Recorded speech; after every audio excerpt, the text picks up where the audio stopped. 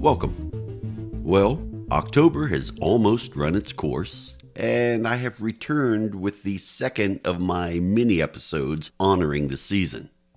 So let me ask you, listener, what do you think about lycanthropy? You know, shapeshifting of humans into animals, examples of which, depending on where you live, include werewolves, werefoxes, werehyenas, weretigers, and werejaguars. Montague Summers, in his book The Werewolf in Lore and Legend, published in 1933, defined a werewolf as follows. Precisely to define the werewolf is perhaps not altogether easy. We may, however, say that a werewolf is a human being, man, woman, or child, more often the first, who either voluntarily or involuntarily changes or is metamorphosed into the apparent shape of a wolf, and who is then possessed of all the characteristics, the foul appetites, ferocity, cunning, the brute strength, and swiftness of that animal. In by far the greater majority of instances, the werewolf to himself, as well as to those who behold him, seems completely to have assumed the furry lupine form. This shape-shifting is for the most part temporary, of longer or shorter duration, but it is sometimes supposed to be permanent. The transformation, again, such as it is, if desired, can be effected by certain rites and ceremonies, which in the case of a constitutional werewolf are often of the black goetic kind. The resumption of the original form may also then be wrought at will.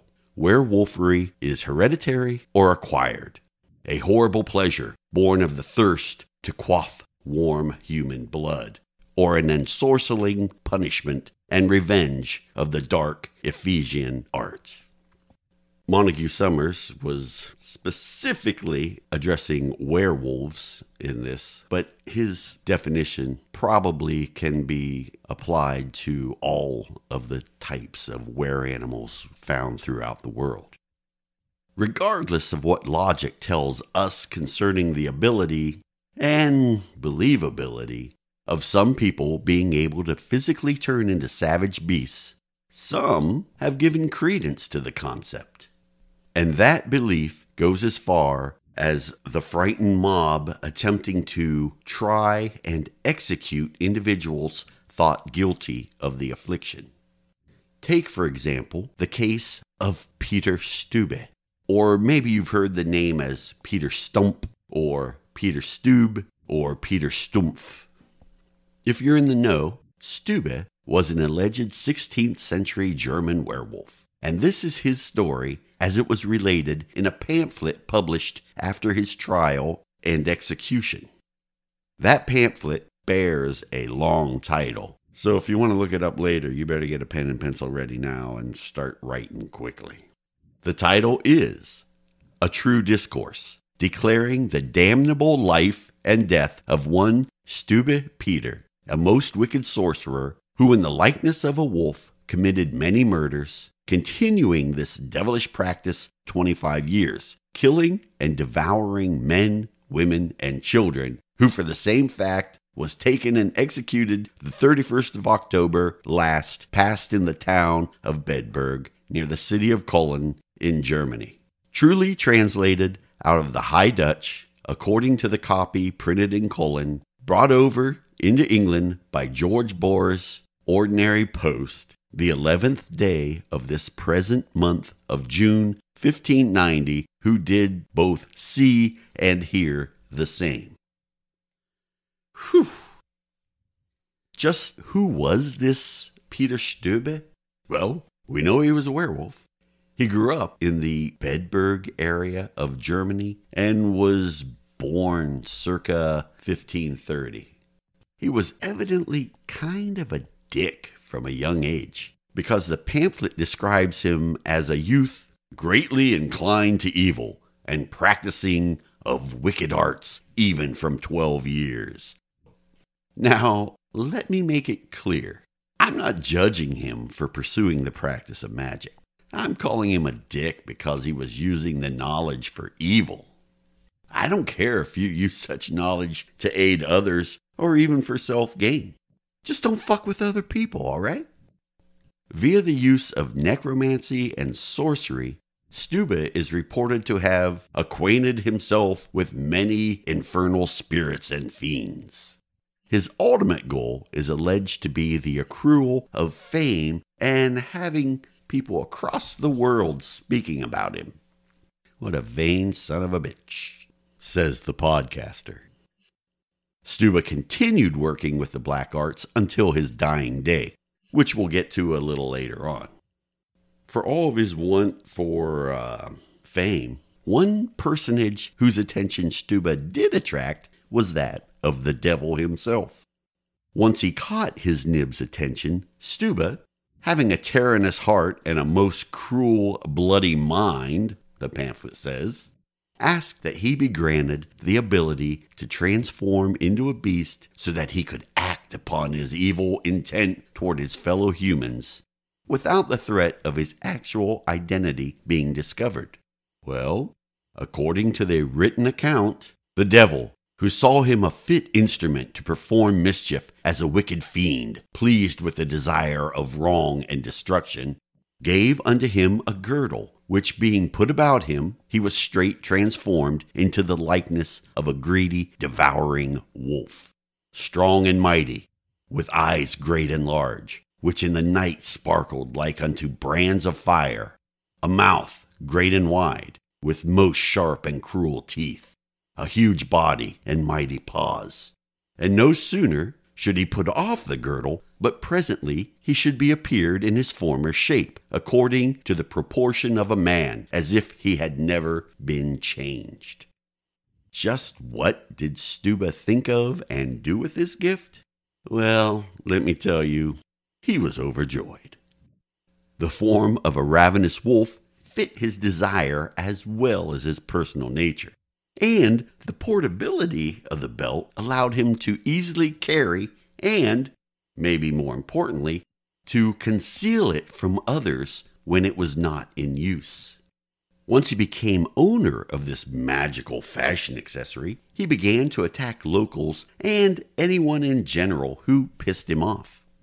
Again, quoting from the 1590 pamphlet, no sooner should they or any of theirs walk abroad in the fields or about the city, but in the shape of a wolf he would presently encounter them, and never rest till he had plucked out their throats, and tear their joints asunder. And after he had gotten a taste hereof, he took such pleasure and delight in shedding blood, and he would night and day walk the fields and work extreme cruelties. Stuba was also said to walk the streets of Cologne, Bedburg, and another town whose name that I can't pronounce, spelled C-P-E-R-A-D-T, in some of his finest clothing, and graciously greet and speak with the families and friends of his victims. Again, what a dick. And while on these walks, if he would espy an alluring victim, he would stalk them, waiting for them to leave the protection of the town. Once they were outside the city limits, presumably in a secured or safe for Stuba that is, area, he would attack them and rape them, then transform into his lupine form and murder them. He would also roam the countryside looking for prey. If he would happen to come across a group of young women or girls out in the fields doing their chores or milking their cattle, he would transmogrify into his wolf form and scatter the gathering, setting his sights on one of the unfortunates, catching her, sating his lust, and then killing her. His depravities were so widespread and horrific, it is said that the whole province was living in fear of what they thought to be a ravenous wolf.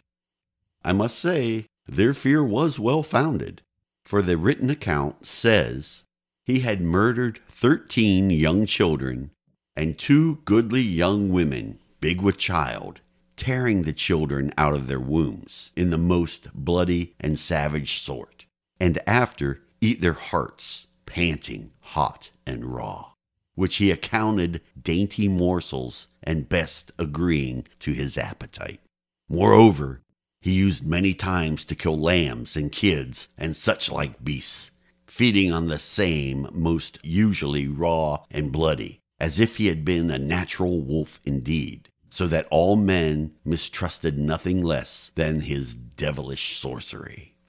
One note, kids here refers to young goats rather than children, although, in my opinion, children can be considered beasts.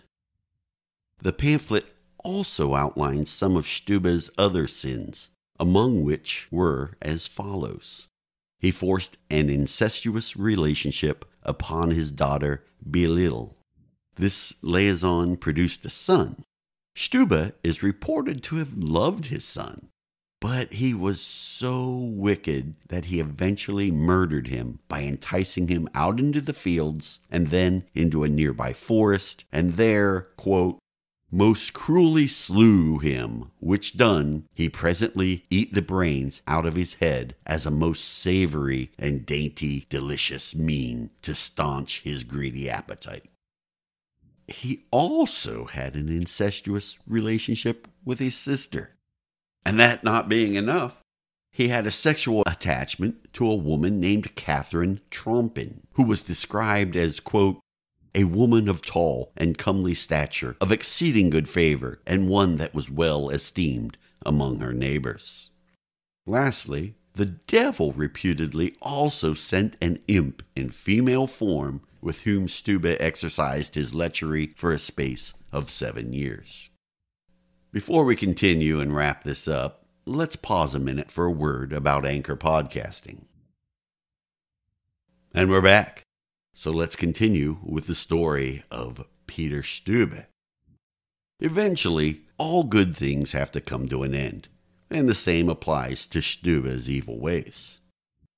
One of his final crimes is described thusly.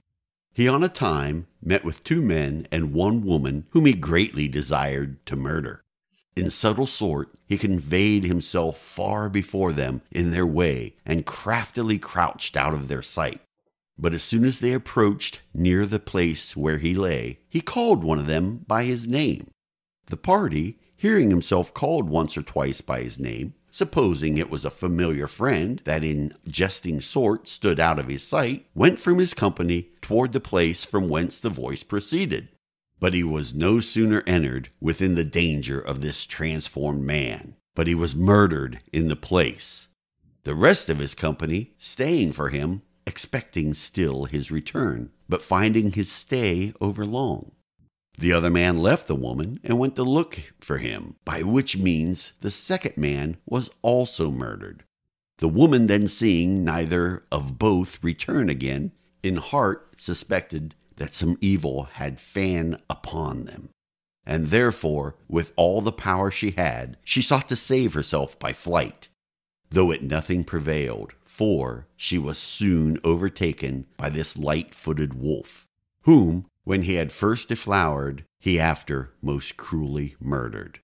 The men were after found mangled in the wood, but the woman's body was never after seen, for she, the caitiff, had most ravenously devoured, whose flesh he esteemed both sweet and dainty in taste.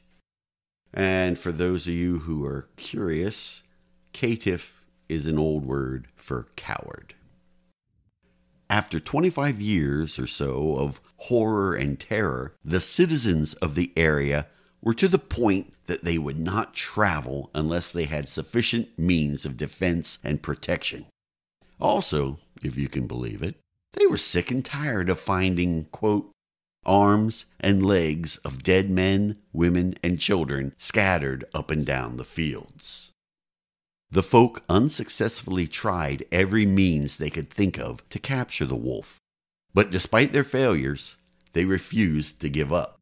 According to the pamphlet, in the end it pleased God, as they were in readiness and provided to meet with him, that they should espy him in his wolfish likeness, at what time they beset him round about, and most circumspectly set their dogs upon him, in such sort that there was no means to escape. Seeing that he was cornered, Stuba removed his magic belt and resumed his human form. But his pursuers saw the change take place, and they, quote, came unto him, and talking with him, they brought him by communication home to his own house. And finding him to be the man indeed, and no delusion or fantastical motion, they had him incontinent before the magistrates to be examined. The judicial authorities determined that Stuba was to be put to the rack.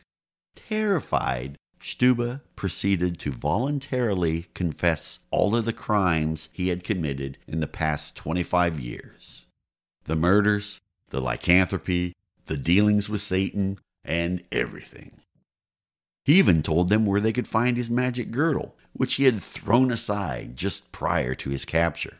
The magistrates did send a party out to retrieve the belt, but it was never found. Everyone assumed that the devil had reclaimed it and abandoned Stuba to, quote, endure the torments which his deeds deserved. The magistrates also arraigned Belil Stuba and Catherine Trompin, naming both as accessories to Stuba's murders. The final judgment, pronounced on October 28, 1589, reads as follows. Stuba Peter, as principal malefactor, was judged first to have his body laid on a wheel, and with red-hot burning pincers in 10 several places to have his flesh pulled off from the bones. After that, his legs and arms to be broken with a wooden axe or hatchet. Afterward, to have his head struck from his body. Then to have his carcass burned to ashes. Also, his daughter and his gossip were judged to be burned quickly to ashes, at the same time and day, with the carcass of the aforesaid Peter Stuba. The sentence was carried out on the 31st of October in the town of Bedburg.